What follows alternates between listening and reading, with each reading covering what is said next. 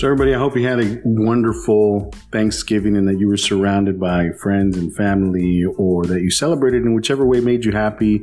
Recharge your batteries if you're a student before you get back at it. If you're a professional, hey, hopefully you enjoyed some time off. So look, I'm excited about this episode that's coming up. Today, I had a conversation with a great buddy of mine, Gabriel Cruz. He's currently a regional manager for the Midland Territory for Tenaris, and he is in oil and gas, and he and I went to school together, and we got the opportunity to participate as student leaders in MIAS and have gotten involved. We were able to do some things as students, as professionals, and we just love giving back. And so I knew that Gabe had a very powerful story. He's got a good story that I think it's worth you guys listening. First, I want to thank you very much for putting up with this episode. It is a little long, but look, I really wanted to make sure that we got to hear Gabe's story completely, and maybe I could have broken it up. And look, I'll leave it to you to give me some feedback and let me know what you think would have worked better. So without further ado, I hope you enjoy this episode. And as always, thank you very much for listening. All right, Gabe. So we just had dinner. I'm full. You're full. Yeah. It's late. So we'll take that into consideration. Whoever's listening, we just had a mess of Mediterranean food and caught up on all the stories that we're not going to talk about here. No, it's too bad.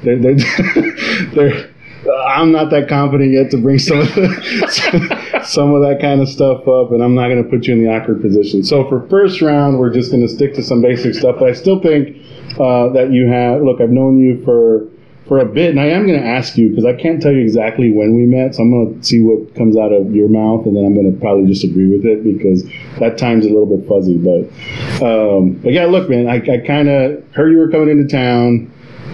We've known each other for a while. I know bits and parts of your story. I think it's valuable for people to hear it, and that's really what I kind of want to do today. Perfect. Right, just kind of, and overall, and again, I have a tendency of doing this where I just give folks the not the plot twist, but what's the word I'm looking for? Like, here's the hook. Like, at the end of this, the overarching theme is going to be transitions, right? I want people to kind of hear, whether you're a student or a professional, life is full of transitions. So that's going to be the overarching theme. And I guess if people want to stop listening now, they can, but I recommend that they don't because you have a pretty good story. So let's start softly. I'm interested to know, what was it like growing up? Gabe, where do you come from? Siblings, parents, that kind of thing? Yeah, so I grew up in South Texas, a place called Harlingen. It was not a very big school, but it was kind of a small town feel.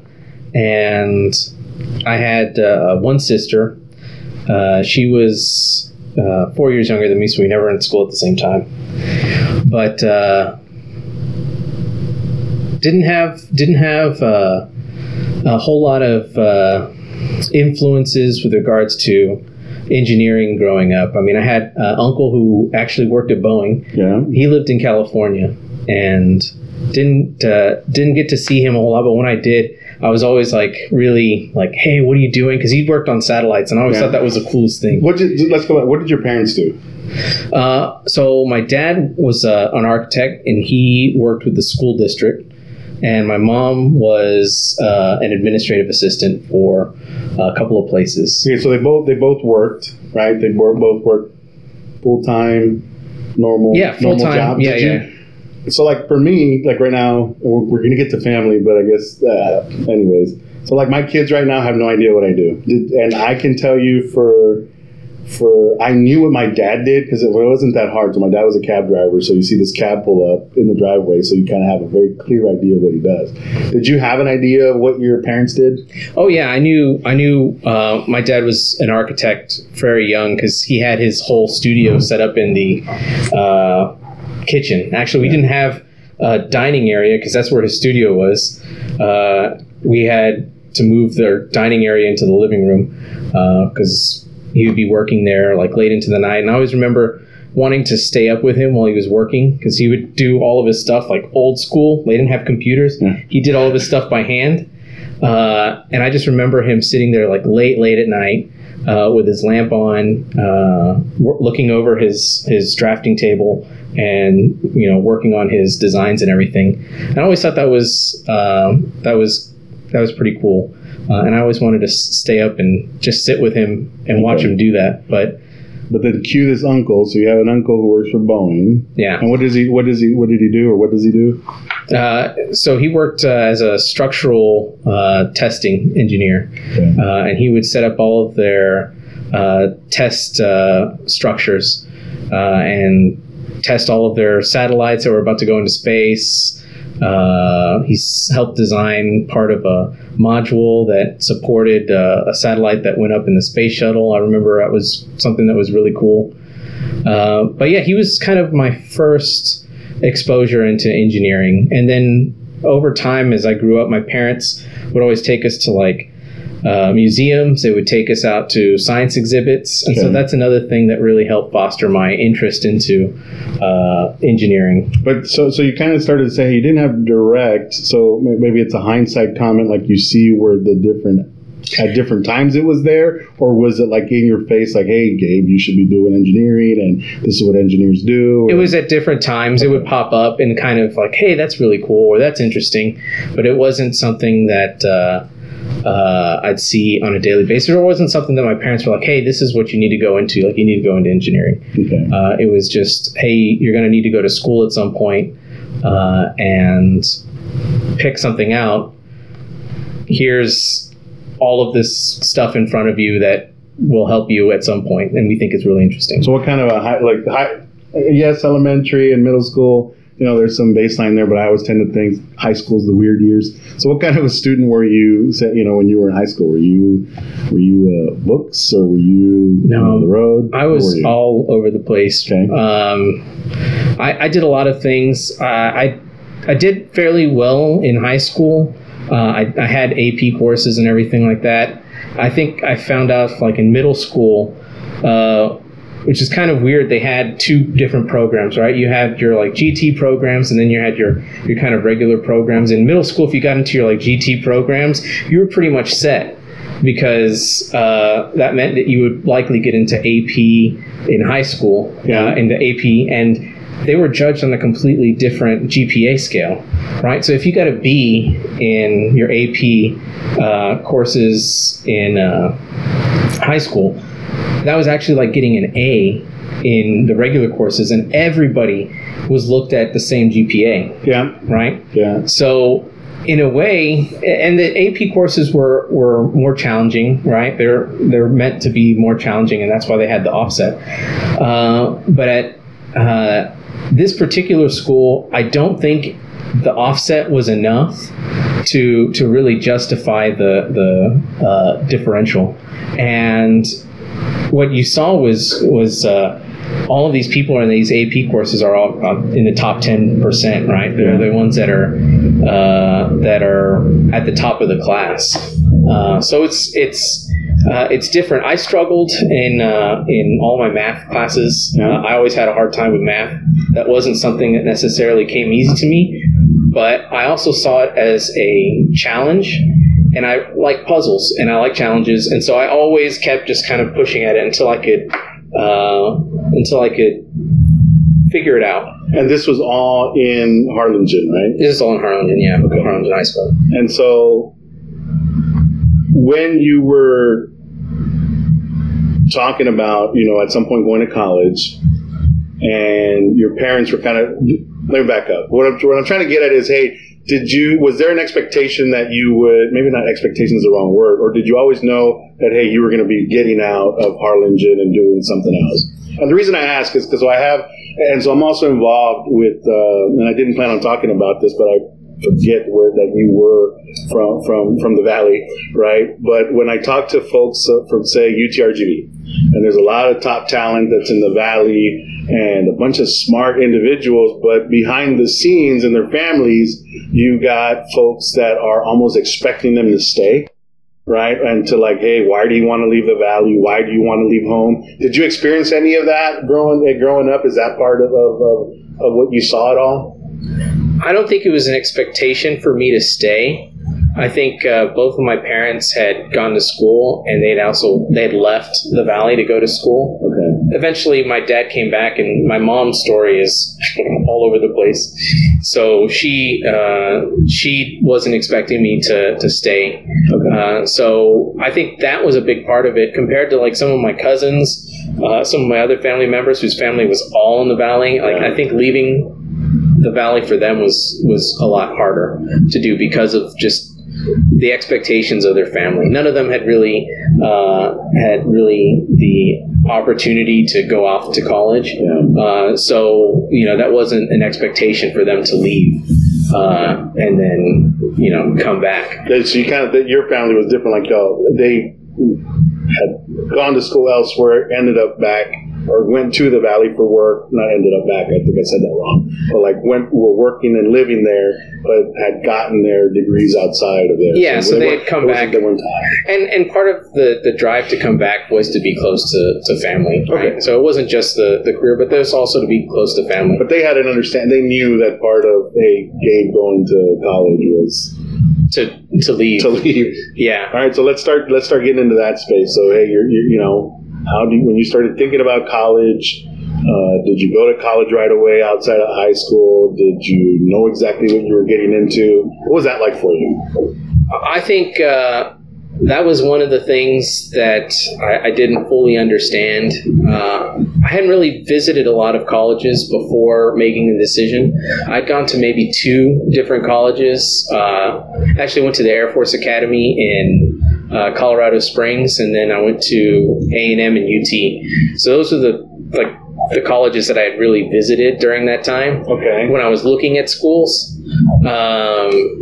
And as far as like what I expected, no idea. No idea going into it. What the challenges were going to be. But when you were going to go look at schools, it was for engineering, or was it still? Oh, it was just, hey, we're in this area. There's this school. We'll go check it out. Okay. Yeah. Okay. But even then, even when you were looking for schools, you didn't have an idea of what you were going to do, or did you know? I didn't go to a school with the idea that I'm going to go check out this school's engineering program and learn everything about it and find out what the nuances of applying for this. It was just, hey, this is a school. This is where you go to get a degree. This is a college. This is where you go, or university. This is where you go to get a degree. And that was the gist of it. It wasn't like, hey, this is why this school's better than this one, and they've got this program, and they do this. And I think looking back on that, that's one of the things that I wish I had done more of. But it's tough, man. As a student, you don't necessarily know 100% that, hey, this is what I'm going to do. This is what I'm going to be doing. And even when you look at engineering, there's just so many different things. Like, if I were to go back to my high school self and say, hey, you're going to be doing this as a career, I'd have been like, what is that? Who does that? Yeah. I would have had no idea. And then, you're going to get a mechanical engineering degree to do this. Like, no, that wouldn't have made a whole lot of sense to me. So at some point you decide, okay, I'm going to do mechanical engineering. When was that? Or wow.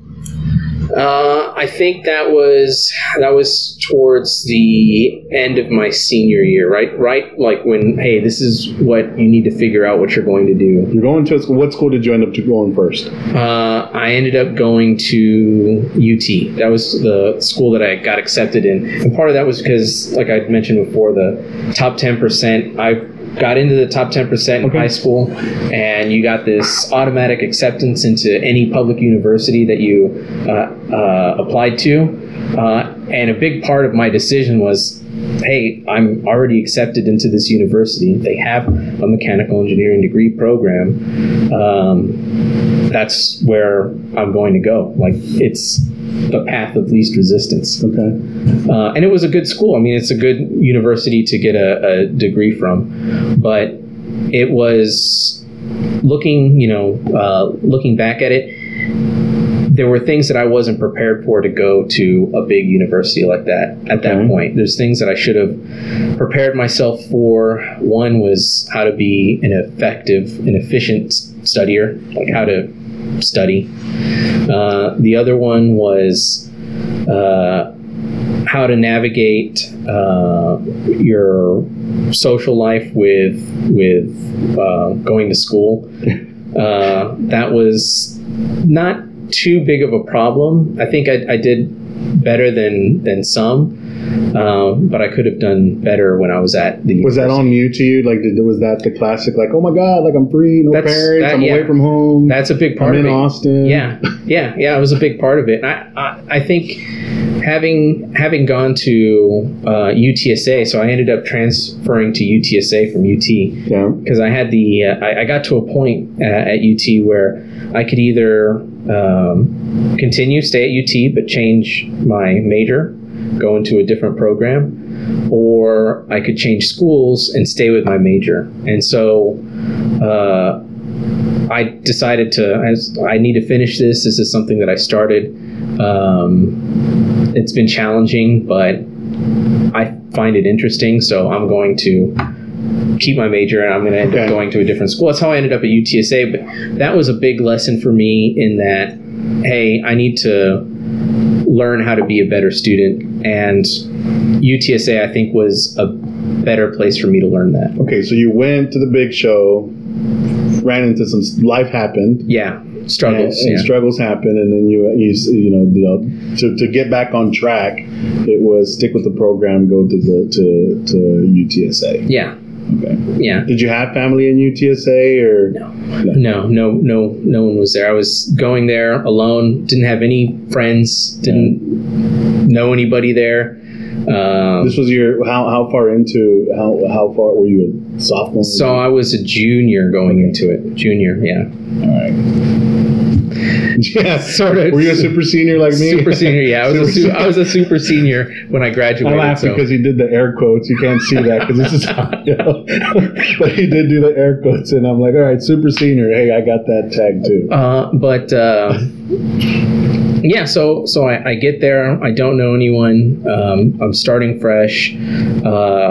Started off on the right foot, and I remember one of my first classes was with Dr. Bagley. If you remember, Bagley.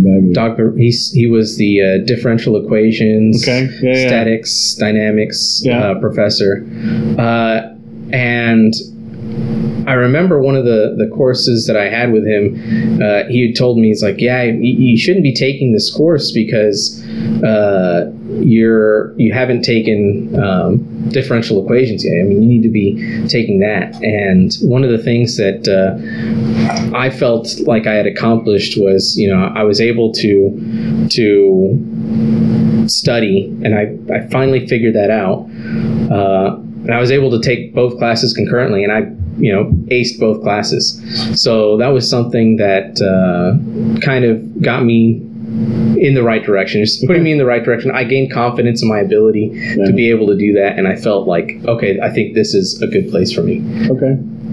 And so, and somewhere here, maybe this is as good a time as any to start talking about your student involvement, right? So maybe I guess, did you do any student involvement? Yeah. Aside from partying? Well, I think... Any student involvement in Austin, or did it all start... I didn't have any student involvement in Austin. I think that might have changed some things. Like, there might have been some more resources that I would have had available to me. Okay.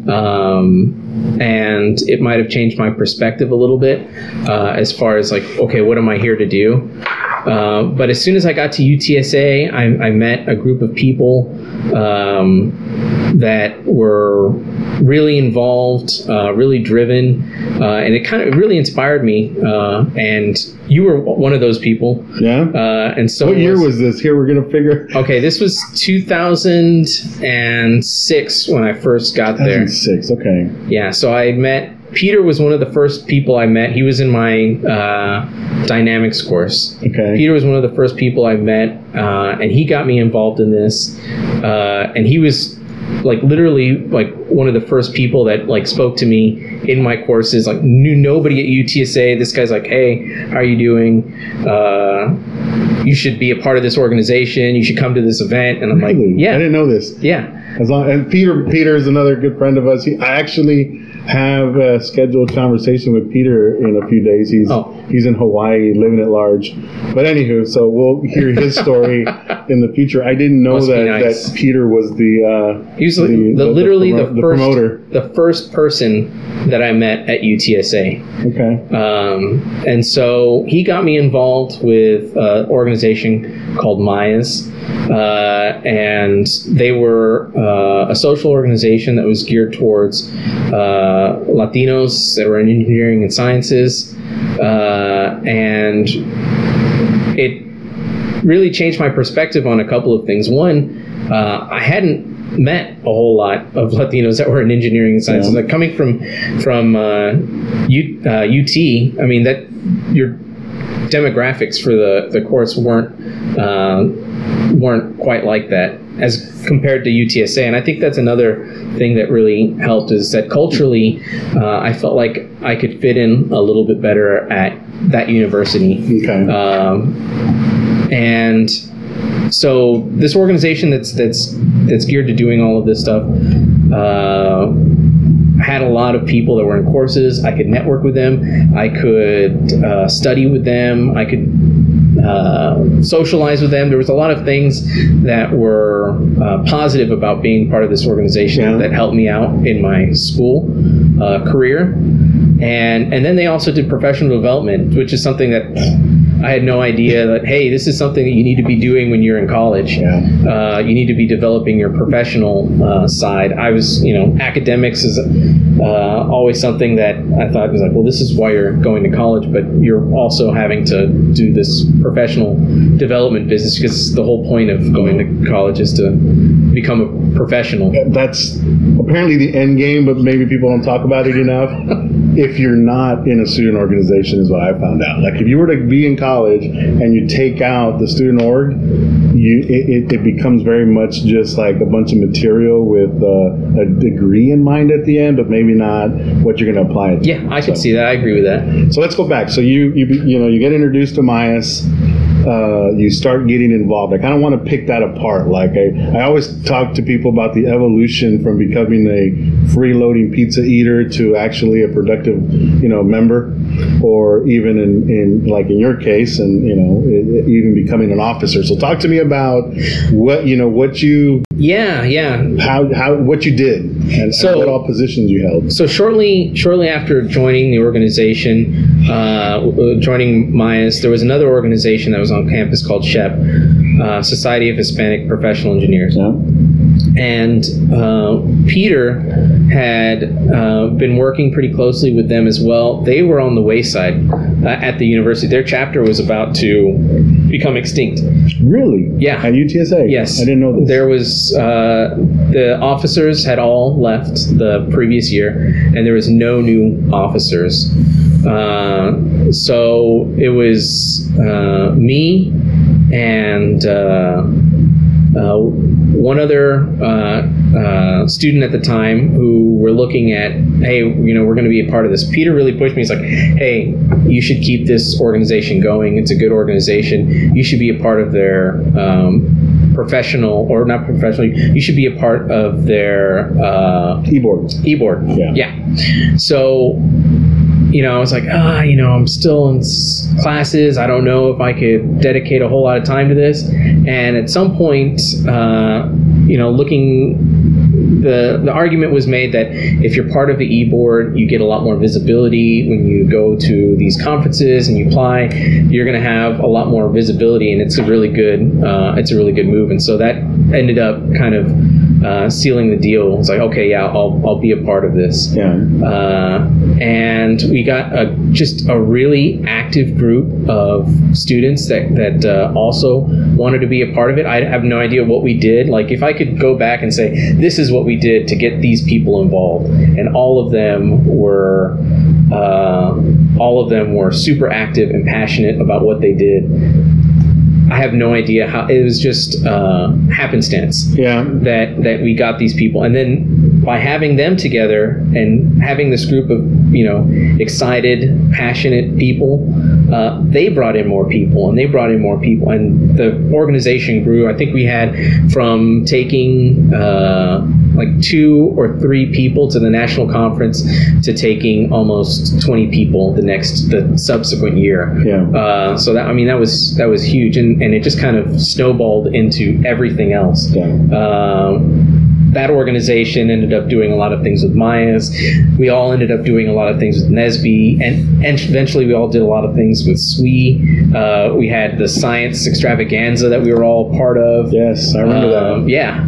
And there were just a lot of events. I think this was kind of like a point in time at UTSA where you just had all of these student organizations kind of coming together and build something. We started the first engineering week, where we had a whole week of events that were planned. That was something that hadn't been done prior to this group of people just kind of coming together. So. And I want to kind of, emphasize, right? We said transitions. Part of this is transitions, and what I like about your story, and there was a clear, like, when I say clear, it's easy to say that now, but there was that transition from, okay, I got into college, I got slapped in the face, I need to make an adjustment. You made the adjustment, and then you started to, I think the guidance maybe was always there, right? But you started to pay attention to it and apply, say you get to beat yes, there was some stuff that you met Peter and they started getting you involved with this stuff. But once you saw that the benefit was there, you kind of got with it and ran with it. And I think that's it's important to kind of to like I said, pause and say that didn't. Some of the things fell on your lap, but there was definitely a clear mental thing for you, I think, right? Maybe I don't want to put words in your mouth, but that where you said there was a decision that was made that things are going to be different. Yeah. I think, you come to a point where you struggled, you've really had a hard time, and you've got to make a change in order to keep going, or else, you're going to fail.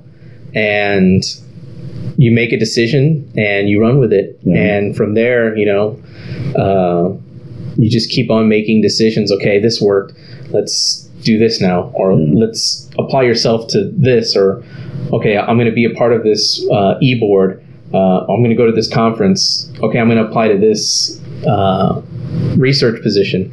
And I wouldn't have done any of that not necessarily on my own, but had I not had these points, these decision points where I was like, okay, I need to make a change. Yeah, because timing. So just again, this whole time in the back of my head, I'm like, okay, so where did we meet and how exactly did I come in? Based on the dates that you're saying, I think because in parallel to this, in the 2005-2006 time, this is when Manny's deciding that he's going to get back into school and he's done being broke and he can't support a family with what he's doing. So anyway, so I'm at, down the street at San Antonio College and, getting involved there and doing the great stuff that we did there. And I don't want to bog the conversation with that. But at some point I ended up going to UTSA. And by the time when I met you, because I remember this, like, okay, this is a guy, he's active and he's a grad student. And I remember, don't ask me why I remember this, but there was this one time, I can't even tell you what Peter and I were doing, but we were looking for Gabe. And Gabe was I think you were in the lab, or you were in one space that it was like a closet, right? Yeah. that was my research office. Yes. But that's funny that you call it a closet in a research space. But this whole time, get it, I'm in general population trying to find a nook and cranny to study in. And I was one of these, like, I can't study in a group all the time. And the library was always chock full of people that had nothing to do with engineering. The library was far away, relative to where the engineering building was. And there's this freaking guy that has this broom closet all to himself. And so one of the benefits of knowing Gabe was like access to this broom closet. No, seriously, this was like a 6 by probably 10 foot space, right? It's probably like 8 feet and 6, 8 by 10 foot space. And be a little bit more generous here. That had a sink, like a floor sink, in one of the corners. and then it had a couple of shelves, and then 2 computers and a desk, and that was all that could fit in there. But that was the research space that I had for my my master's. For your master. But then again, right? So I'm coming into UTSA. I had previously met Peter at a leadership conference, and that's the whole story. We'll save it for when I talk to Peter. But it's so I knew this guy, and then so he was one of course, going into UTSA. I gravitated with the people that I had gone to school with, SAC, and then of course I knew Peter. So then that's when I started getting involved with some stuff. The difference, like we had talked about this at dinner, by the time I got to UTSA, I was national office with MIAS. Yeah. So I didn't do too many of the things on campus. Like I didn't get on an e-board, or I wasn't part of the MIAS officers because I was a national student representative for the region. Plus, it was convenient for me for all the things we talked about, right? Because all the activities and social stuff, having family, I couldn't keep up with that. So it was just a different stage. Yeah. But that's when we started to meet each other. And I think it was probably in that, I guess it must have been 2007, 2008.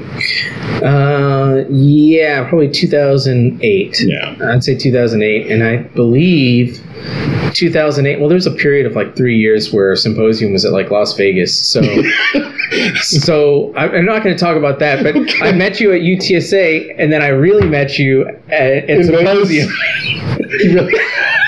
See, you really got to know me in Las Vegas. Yeah, see, there's periods of time where you meet somebody, but then you really meet somebody. This is true. And I think from that point, that's where you develop a really good relationship with someone when you have that kind of you just click. You find someone that you're like, hey, this person is doing good things, or this person has got a really good head on themselves. And there was other faces in that mix too, right? That when I think of Peter, and you have Miguel, and you have you and Mike Cantu, like there's some faces there that and those are guys that didn't even go to UTSA, but that we got to know through MIAS, that when we were students, that we all live in different places, but you still, I mean, we've seen each other, and we'll get to that, right? Because there was some stuff we co-chaired and we did together for MIAS as professionals at the national level, so we'll get to that. But again, like some of these relationships that you build, and here we are, talking, and I don't know. I think that's one of the great things that where that student organization and what came from it still continues to pay off in a sense. So going back to that, right? So one of the things that I had done, or that our organization, or that we had done as part of SHEP when we were in undergraduate, was we had invited out the careers counselor from UTSA to come and speak to our general meeting before we went to the SHEP National Conference, right? So we wanted to make sure that all of our members could have a good resume before they went out, because we knew that was important. And then we wanted to make sure that they knew how to interview and how to ask the right questions at a career fair. And so we invited, I forget her name, but I know she was really excited to come out and speak with us. And shortly after that, about a year or so after that, she ends up going to a different company, and she left UTSA and she went to a company called Booz Allen Hamilton, and she was back at UTSA as a recruiter. And I remember running into her and saying, hey, I was part of SHEP. We asked you to come out and speak at one of our generals. She's like, oh, yeah, I remember you all. And I just wanted to thank you again for coming out and speaking to us. And, right now, I'm a graduate student. I'm looking for an internship while I'm doing this.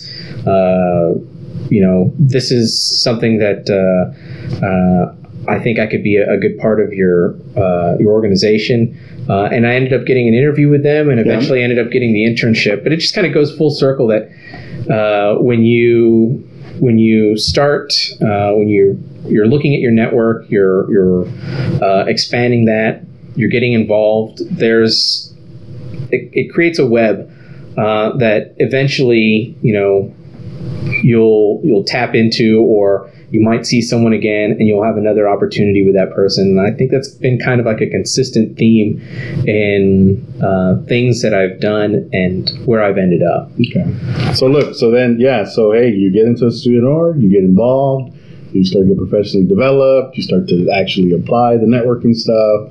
I mean, for you, it worked. I mean, you met somebody, right? You end up building this relationship, and you end up getting this internship that, hey, let's talk. Here's another transition point now, Gabe, the professional. So let's start talking about what was it like? I mean, your first job at, what is it? Booz Allen. Booz Allen. Yeah. And what did you do there? And then let's work our way till where you're at today. Yeah, so that internship was kind of funny because I didn't really know what I was going to be doing kind of going into it. It was pretty vague as to like what they needed and what position I'd be in. There was a lot of filing. I kind of felt like, oh man, I wanted to do engineering stuff, and here I am reviewing these documents and filing a bunch of stuff, and this is not something that I thought I'd really see myself doing. But I understood, hey, this is what they need me to do right now because it's important to whatever project. And I'm an intern, so obviously, yeah, that makes sense. Intern work. Yeah, intern work. But eventually, they started giving me bigger projects. They started having me do some data analysis for them, look at trends for certain projects that were going on. And that really got interesting. And then I got into that part of the job, and that kind of took off too because I got in charge of a project that was managing KPIs, key performance indicators for specific projects, how you're going to keep track of all of this, inputting the data, creating a user interface to do all of this stuff, and that really got me kind of interested. So eventually they ended up offering me a full-time position, like, hey, we want you to come on, this is what you want me we want you to do to work on these projects, and that I was working with another team with some really good people that I liked working with, and that was kind of interesting transition going from student, because I was still going to graduate school at the time. Oh, okay, yeah. And so making the decision to go to a full-time employee and go to graduate school was challenging, because I was like, well, I still have to figure out how I'm going to finish this. And one of the more difficult things, and this is something that had happened during graduate school, my professor ended up leaving the university, and so I was kind of in this weird... Oh, I remember. I was in this weird position where I'd have to start my thesis over again, and I wasn't 100% confident about that, and I was also struggling because now I'm working almost full time and having to work on my master's. So I ended up putting my master's on hold and started working full time. And so the full-time role. So what was the full-time role? It was with the same company in San Antonio. Yeah, and this time the role? This time it was working with the Air Force Civil Engineer at the Air Force Civil Engineering Center. So I was working directly with one of the project managers, managing all of their contractors. So we were like a contractor oversight supervisor. So we manage all of the contractors for the different restoration programs they had going on at the different bases. Worked with a lot of different engineers. It was like oversight of the operation of what they were doing, or was it also contracts and whatever, safety programs and all kinds of other stuff? All of that. So it was project execution, project management, and reviewing a lot of the technical documents. Okay, this is what they had done. So it's kind of going back to reviewing these things. And meantime, my background's in mechanical engineering, not environmental restoration. So I'm looking at these things from like, you're drinking from a fire hose, trying to learn all of this stuff about a new subject that you have very limited background information on. So how'd you get through that? I had a lot of resources that I could go to. I had a lot of people that had been working in the industry. My manager at the time had a lot of background in that, and I could tap on a lot of these people. I mean, they had a wealth of knowledge at Booz Allen. They had a lot of PhDs that were working there. So you could really go to someone and be like, hey, I don't fully understand this. Can you explain it to me? And they're like, yeah, here. This is why this is important. This is the numbers that you have to look at for this particular project or for this particular type of restoration. And so it was different, and I was learning a lot, and I really enjoyed that. And I think that's part of the reason why the job was so exciting to me, was because I got to learn while I was working. And that's something that was always, I enjoy learning. Studying is one thing. I really enjoy learning. Studying is difficult, but learning is really easy for me. So wait, that's interesting. I don't think I've ever heard someone like separate the two. What does that mean to you? Like when you say studying versus learning? So the way I saw studying was you're reviewing this, and you're doing a lot of memorization for a particular problem, right? Whereas learning, I feel like you're going through the problem, you're understanding how the problem affects other things, right? So it's not just an isolated thing. It is part of a bigger picture. Okay. And you're learning how that problem fits into the bigger picture, as opposed to just studying in an isolated area. Yeah. So I get that. Okay. I think, and for me, studying was, okay, I'm going to sit down and I'm going to memorize how to do this problem. So when I see this problem on a test, I'll memorize how to do that. Yeah.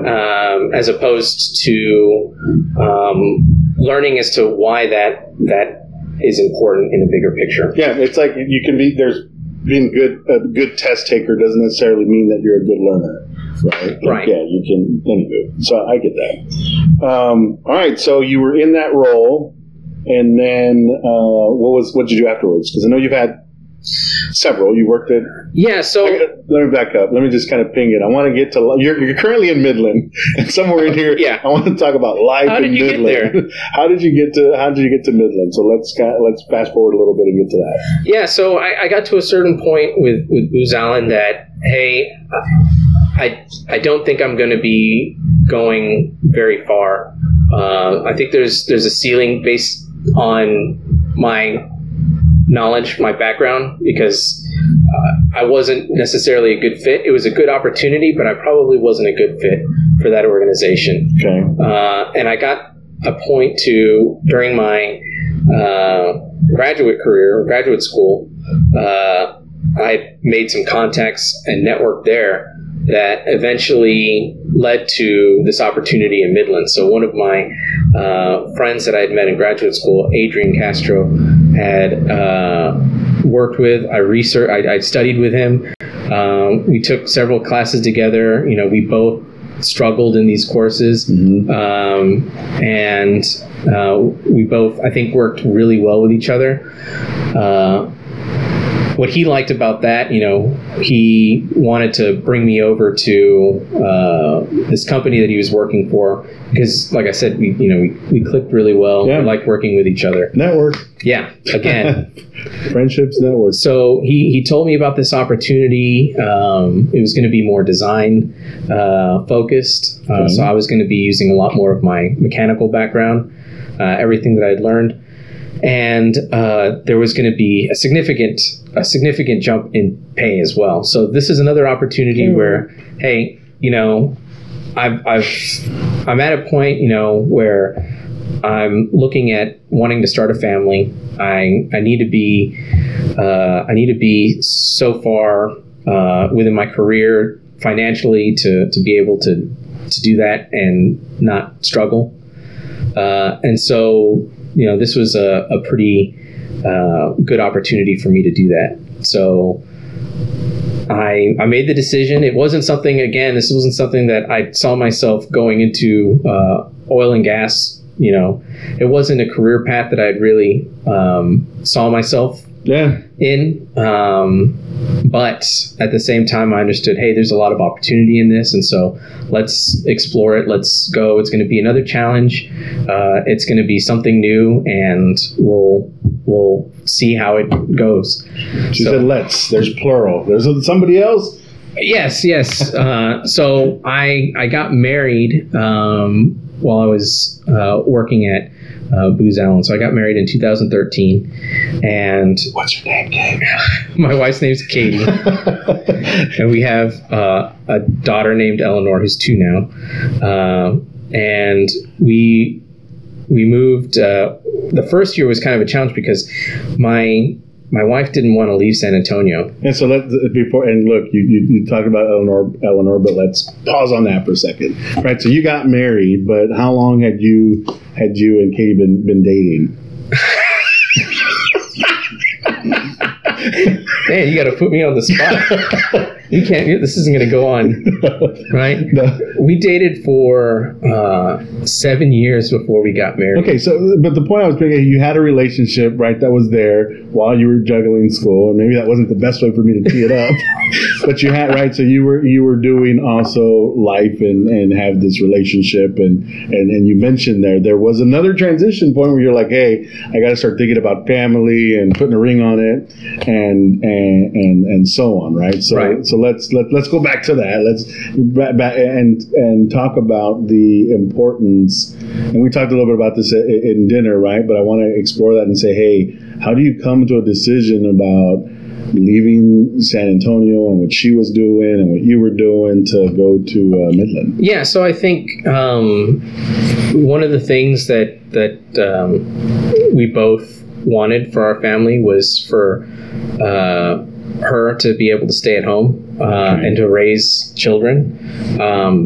I think that was really important for me because I didn't necessarily get that opportunity, and I didn't think it was the way I was raised was any different, whether or not my mom or dad had stayed at home and done that. But I think allowing for the opportunity to do that would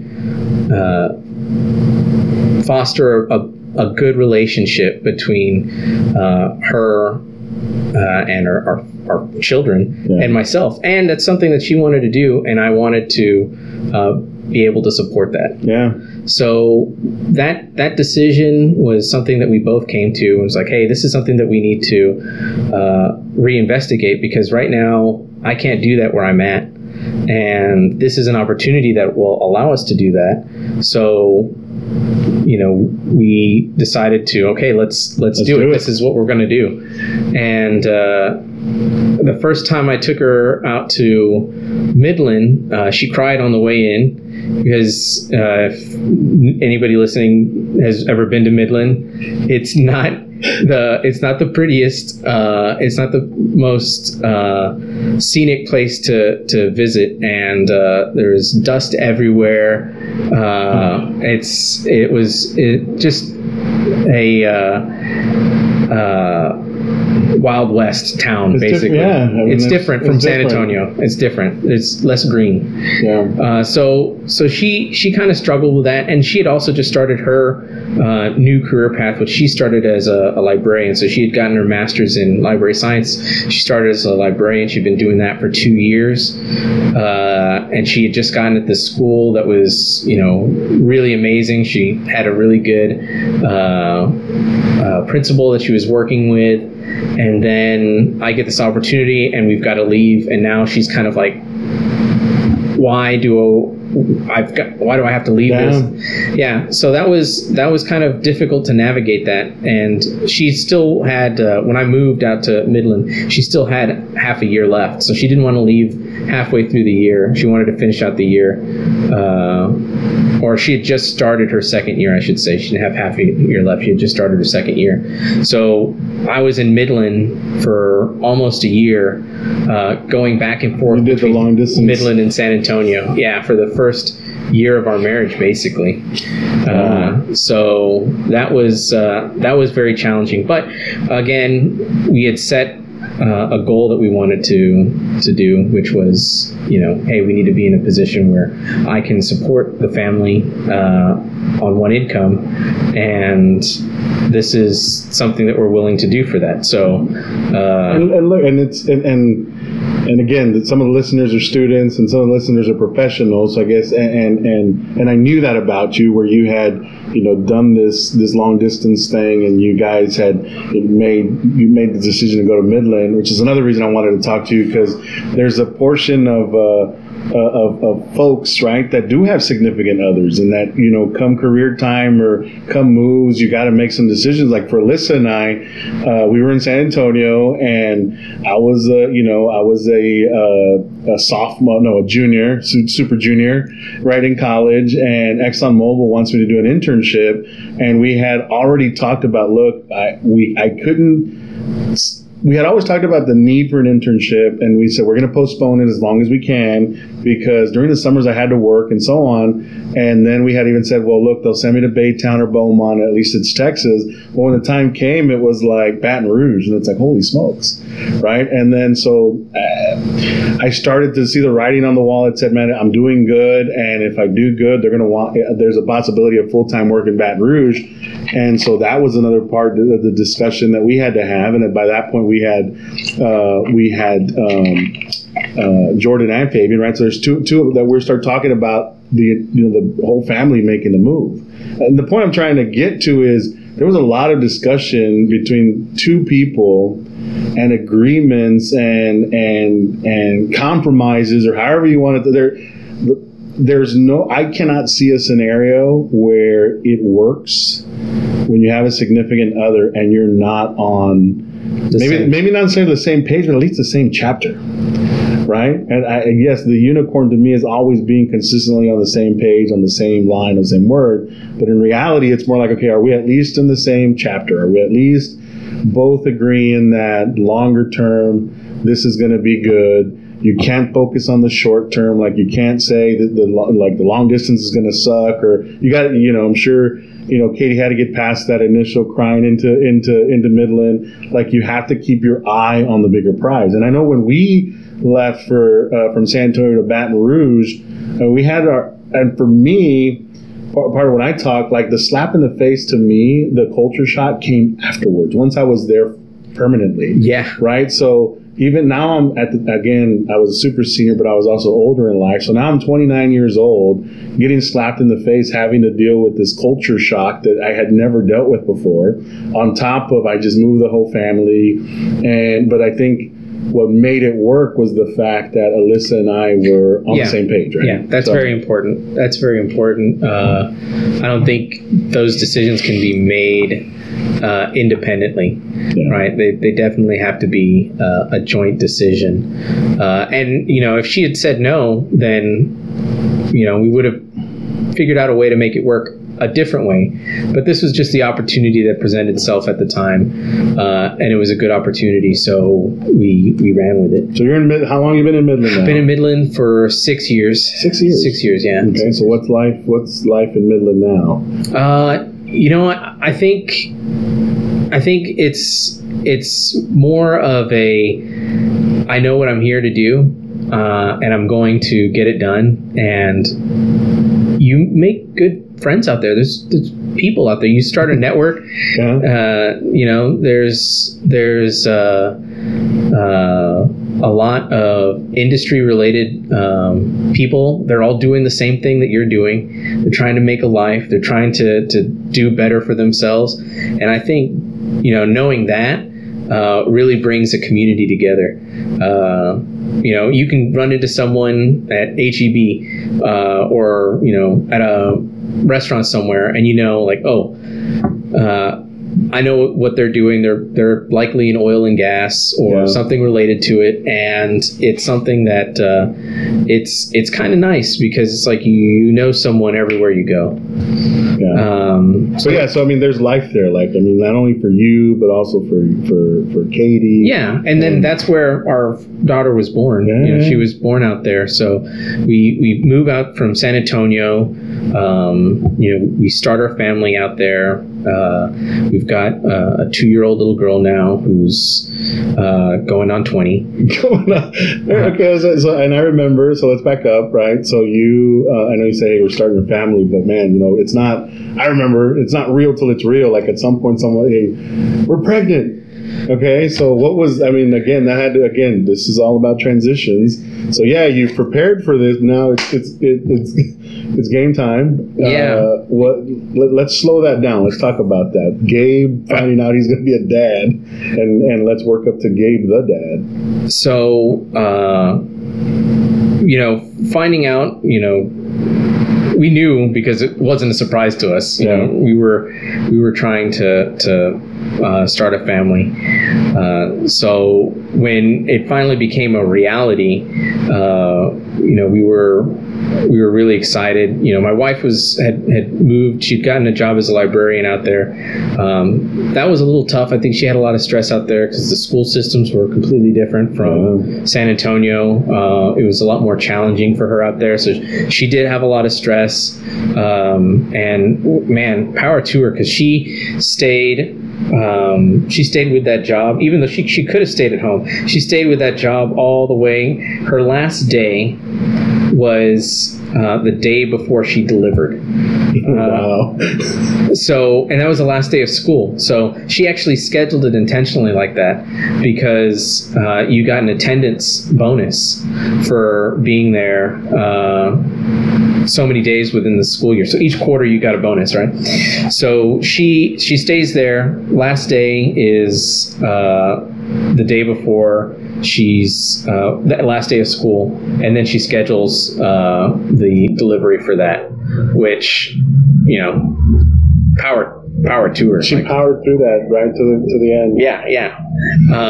And at that time, this had been kind of really a weird time for my career because there was a downturn right in the middle of that spot. So 2014 to 2016, one of the biggest downturns in U.S. drilling. And I had worked with one company for 3 years on the drilling side. And then as that company started getting affected by the downturn, I had another opportunity to go into sales. And I had been wanting to move into sales because I saw that as a more... I think there was a lot of skills that I had that kind of lent itself to that, and I wanted to explore that. And so there's another complete transition right there, is going from more of an engineering role to a sales role. And that was a contract position. It didn't have insurance, which I was like, okay, I'm exploring this, but at the same time, this is probably not a good idea for me because I'm about to have a family and my wife's about to stop working. And so we probably need benefits, man. Yeah. That's what you're thinking. So I ended up working for a startup. So 2017, before my daughter was born, and then shortly after that, I ended up at 3 different companies. So I left the one that I had started with out in Midland. I explored this contract position in sales, realized, hey, this is not a good idea. Went to a startup company. That was... I was doing something similar. I was still doing like a sales capacity, but I was also doing the same role that I was doing at the previous one. It was well planning, so well design, doing well trajectories. And then that company went under. So it's a startup. It was a startup. It was a startup. So I go from changing careers, basically. I mean, changing roles to having a family to being unemployed in the span of like 6 months. Yeah. So this was kind of like, what are we going to do? How are we going to do this? I ended up working for another company as a going back to the role that I had previously had. So I was no longer doing sales. I was doing purely design work. Okay. And that company, that was going really well. And then that company went under. And so one of the things that I learned, the lesson that I learned out of all of that was, there's no such thing as a safe industry to be in. I mean, even at Booz Allen, they had their own challenges there with job security. Your only job security is yourself. You are your job security, you and your work ethic. So one of the things that really helped me out there was understanding, okay, I know what I'm capable of doing. I know what I've done for other companies. And I know what I can do. And then having the network that I developed out there, I mean, I was fortunate. And I've heard that. And with, like you talked about, hey, you were 3 or 4 different companies, and maybe we're not saying it, but it wasn't like you were getting fired. No, right? no. There's that's the industry in Midland, right? That's the oil and gas right now. There's like money to be made, startups that come online, that go offline. It's not uncommon. It's not uncommon. And there's you mentioned the downturn, and for those that are listening, hey, it's a cyclical business, right? There's going to be times where everything's great, and then it's going to be times when things are not so great, and then it tends to cycle. Yeah. Right. And it's literally goes up and down. That's another thing that I didn't really know kind of going into it. I knew there were booms and busts. I didn't know the frequency of the booms and busts, right? I didn't understand the industry 100%. I just knew, like, hey, there's this opportunity. It's good. But I didn't look into the risks that were that came with it. Even with that, right? Just sorry to interrupt you, but you said, hey, somewhere in there, as you're transitioning and learning about yourself, you're like, okay, I am my brand, right? I am my net, like you own it, right? Your development, you're owning you understanding that you have to be active with whoever your supervisors are. You're having to build this network. You're having to develop yourselves in skills, whether it's actual technical or sales, to where even so that you can be valuable in that type of environment, right? So, I mean, you're still there, so things are good, right? Yeah. So what was fortunate for me was right before that one company had gone under, I'd been approached by my current employer, Tenaris, that they were looking for someone out there in this role for a technical sales role. And this kind of this was something that was like, this would be great. This kind of marries the two things that I've been doing or been trying to do. And so I was really excited to get that offer, to get recruited like that. And right before the company went under, I was able to smoothly just kind of start with these guys. But that was just a period of time where it's like, hey, don't have to worry about how the industry, how a company's doing, because I'm confident enough in what I'm able to do, what I can do, that I can market this to anybody, really. Yeah, and look, you said market, right? That implies a lot, right? But you're able to, and I'm picking apart, you know this, but I'm just picking it apart for the listener that says, hey, when you say market, that means you're able to concisely vocalize like the experiences you've had and tie it to skills, right? And then plug it in or connect it to whatever your next employer's needs are. Yeah. Right? Yeah. That it's one word called marketing yourself. Marketing. But that implies you're treating yourself as a brand. You're treating yourself as a business, right? Like you are, and you have some control of what happens versus like, well, man, this is just the economy, and I guess this is just the way life is. No, it shouldn't be that way. No, it doesn't need to be that way. And I think we're here at this point, right now. When you look back at all of this, the understanding that, hey, my college, my degree is an investment in my brand. Yeah. Right. So what I'm doing, the experiences that I'm exposing myself to, or the experiences that I'm becoming a part of, is part of that brand. Everything that led up to my understanding of my career and myself now has been developing that brand. Starting at college, didn't know that. Yeah. Didn't know that, I'm doing this because it's an investment. And I chose this particular degree because it has good dividends. It has good return on investment. And I stuck with it because I knew that this is going to have a payout at some point. And I got involved in this because I knew it was going to help expose myself and my brand. And so all of that was building the brand, but understanding that what that was didn't happen until about 2 years ago. Right? Wow. That's something that... That's where you can tell, like, hey, that's when it all kind of started to come together. Yeah. Or you really could see it. Yeah. Yeah, because everything up to that point I felt like was, I'm doing this because I have to get to this point, or I have to get to this point. Like, I have to have a job so I can start a family, so I can make,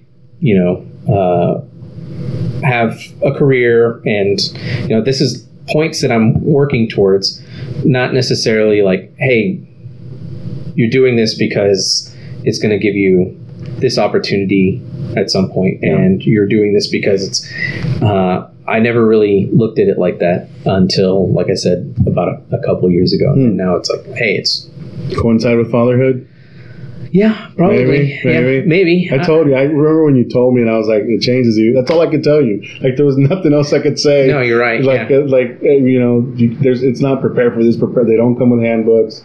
It was like, it's going to change you. So it changes your perspective. Your perspective, I think, is the biggest thing. It makes it even longer term. Like, it's no longer, just here immediate. Like, it sounded like, even for your story, and even for mine, like, I started to have this longer term vision at some point, but the minute you throw kids in the mix, it gets even longer, right? You're at least you're forced to look a little bit beyond that. But anyway, so I kind of want to get us back. So we still haven't talked about what the hell you do. Like, we just know you're out in Midland, right? And you're working for Tenaris, right? Yeah. So let's and again, I didn't want to do this for every single job. So, but certainly for this one, I kind of want to. All right. So, what is your current role? What are you currently doing? Let's talk about that.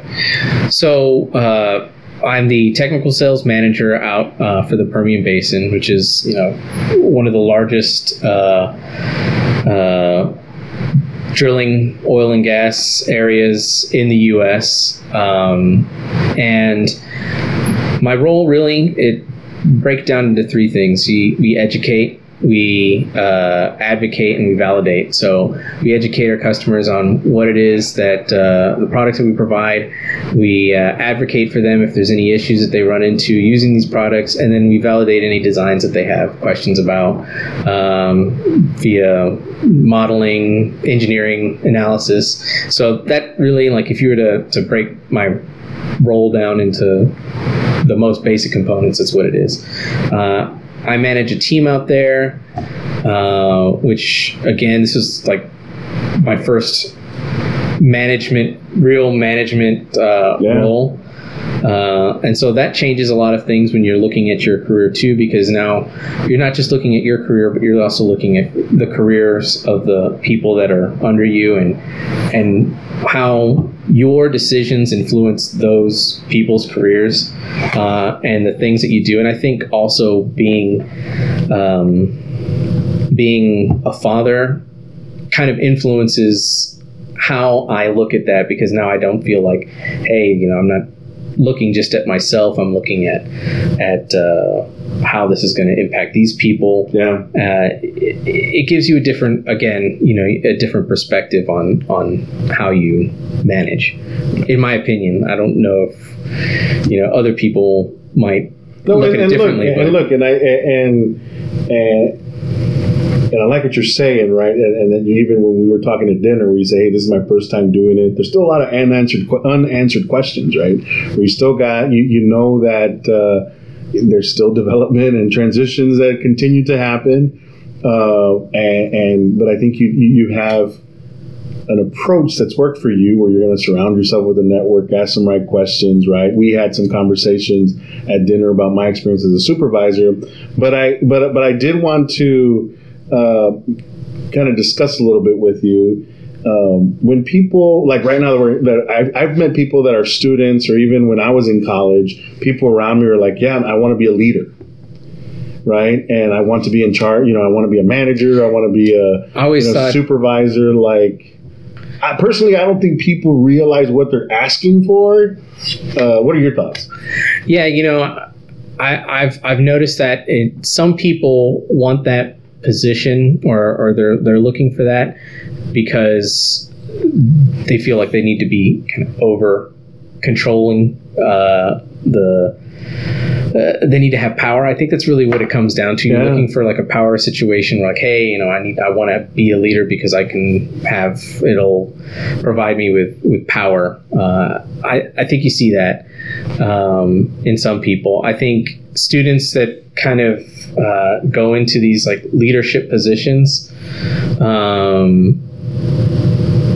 some of them, I think, they might be doing it for development, like, hey, I need to figure out how I'm going to convince a group of people to work towards a common goal.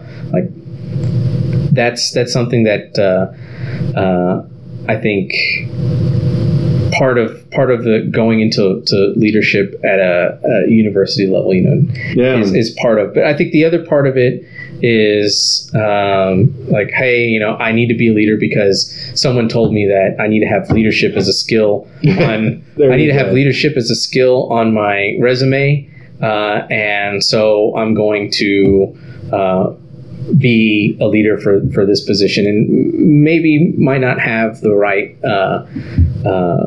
concept. And I did see that. So as a student, like in hindsight comments, right? It's like, hey, I think people, especially those that like you and I that were officers, right? And some people see that as like, well, this is what leadership is. But it's a form of. But if you think about like what the struggles are as in a student chapter, sometimes it's like, you got to make the meeting happen. You got to make the fundraiser, the barbecue or the taco cell work. And really it's about just executing stuff and making it happen. And you happen to either people listen to you, or you happen to be the most, have the most energy, be the most vocal, and that turns into results. And that tends to be carried with some. So I'll tell you, like, when I got my first supervisor gig, and now I had engineers under me, and we would talk about, at their performance reviews, what are you thinking? It's like, I want to be a supervisor. And I would ask the question as to why. And I did find that some were like, what? Like, why? Like, that's what I'm supposed to do. Yeah, that's my next step. You climb the ladder, you come in, you're an individual contributor, and boom, then you become a leader. But then you don't realize what it is. For me, and yes, I had those questions when I became a supervisor, but prior to that, because I got involved and had mentors, I had a discussion. There was one supervisor I had who would say he shared his experiences, and it's like, look, when you get in and you're in charge of people, and I kind of said, I don't know that you're talking about you, but I was like, hey, there makes a difference once you start dealing with people and having to know their problems and who's got problems at home and who's got health issues and who's trying to make life work and like that. So there's a whole other aspect to being in charge that is completely separate from delivering on results, right? And you'll see it, and people see it like, oh, it's about the people or whatever, and be trying to influence people is where it's at. But I think you even touched on it. I see a lot of people get into leadership for the wrong reasons. They want the title. That's what you're supposed to do. and I've always been loud and vocal, and I can make stuff happen and think that that's going to carry them for a long time. I don't think that's the case. Right. Yeah. So, and I know it's your first goal, but I don't know how this turned into into this kind of conversation, but I think your head's in the right space is what I would tell you. Yeah, and I think getting there took a lot of drawing from these experiences with these organizations, right? See, being in a role where, hey, I'm learning how to take a group of people that have like-minded, they're like-minded, trying to determine a goal, like, hey, what are we doing? Why are we doing this? What's the whole point of all of this?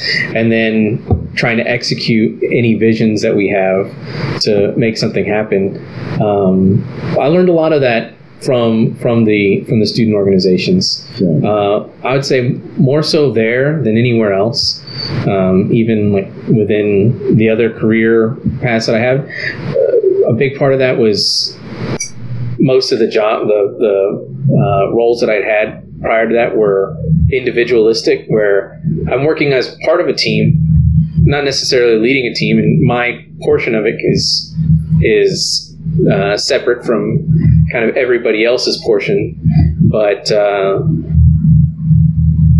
as part of a student organization, you're really like, hey, these are all of our roles that we're trying, these are all of our spaces that we're trying to do, that we're trying to achieve.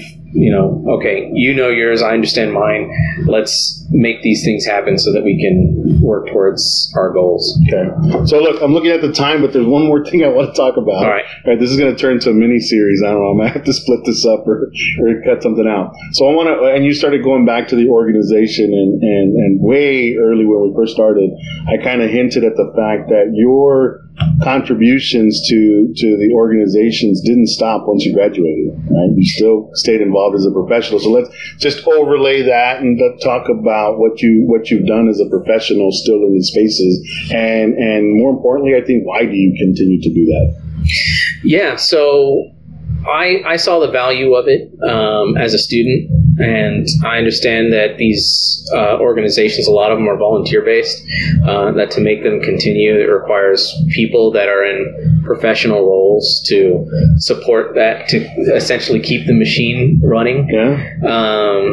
But at the same time, even as a I'm a professional now, I realize that I can still learn a lot, and I need to surround myself around people that are successful in their careers, that are also like-minded, that I can use as role models. So, like, I think one of the role models that had a really big impact on my outreach involvement was Will Davis. Yeah. Shout out Will Davis. Yeah. He was a big role model for me because of his commitment to the not just the organization, but what the organization was doing. Other members of the student committee at the time, Michael Cantu, yourself, Peter, those are all people that I wanted to surround myself with professionally, right? Because we had all started our professional careers roughly around the same time. Yeah. And I knew that this group of people were going to be going places. Everybody was very determined and very had a lot of potential. Yeah, and it is, and look, and it was, and I think some of the same reasons you're talking about is the reason why I keep coming back, and why I've had this conversation with others, and it's the same. It's like, look, we know what we got out of it. We know what we learned from it. We want people behind us to do better, right? Not trip on the same rocks. There's no point to that. Right. And look, in our reality, it is fun as hell when you get us all together. And now we have money. so it's just. I mean, it's still, that's part of it is still very real, and it's very fun, right? I look forward to to times when we've all been involved with something. There's the social aspect of it for sure, and I think beyond that, like you were saying, there is no reason for people to be stumbling over things that they just don't know about. I mean, if you could be that one person that gets into somebody's life and changes their life forever, and if I can say, hey, I made an impact on this one person's life, even though you might not even know it, right? You might have said something, talked to somebody at some point, gave them a piece of advice that changed it. You'll never know it. Yeah. But that probably changed their life forever. And that's really the thing that I think inspires me, is just that concept. We don't do any of this. We're not doing any of this alone. We're in this world. You're not doing anything alone. You've got people somewhere that have either influenced you or have given you an opportunity, and that's really kind of the inspiration for me to be a part of this. Just to say, hey, I've had that. Somebody's given me an opportunity. Somebody's told me something. If I can pass that on, great. We'll do it. Yeah. Well, cool, Gabe. Look, it's Thursday. We're both professionals. We both got to work tomorrow. It's kind of late. But no, man, it was great that you came to Houston and we were able to connect. Thanks for sharing your story. And I, at one point, probably want to get you back because there's a whole conversation about oil and gas that I think you and I need to have for the listeners about why we picked it and just kind of have an industry conversation. I do want to do that, have that conversation with you at some time. So we'll have to figure out when we do that. Any last words for, I don't know, what are Gabe's words of advice? Pick a student, young professional. I'll give you the sign off. Kind of going back to what I'd said, everything you do is an investment in yourself, right? Make sure that you're researching a lot of these things in these decisions, because they're going to have an impact later on, and you've got to look at your degree, your education, your involvement in organizations, your personal relationships, your professional relationships. All of those are an investment in your brand, and take time to build it, research it. I think, like I said, looking back on all of this, it wasn't until just a few years ago that I realized, hey, this is everything that I've been doing. Had I had that objective or point of view starting off, I think the decisions I would have made probably would have been a little bit different. But that's my biggest piece of advice for students is everything you do is an investment into yourself. Cool, man. With that, thanks for your time, man. Until next time. Appreciate it. Thanks for having me, man. Yep.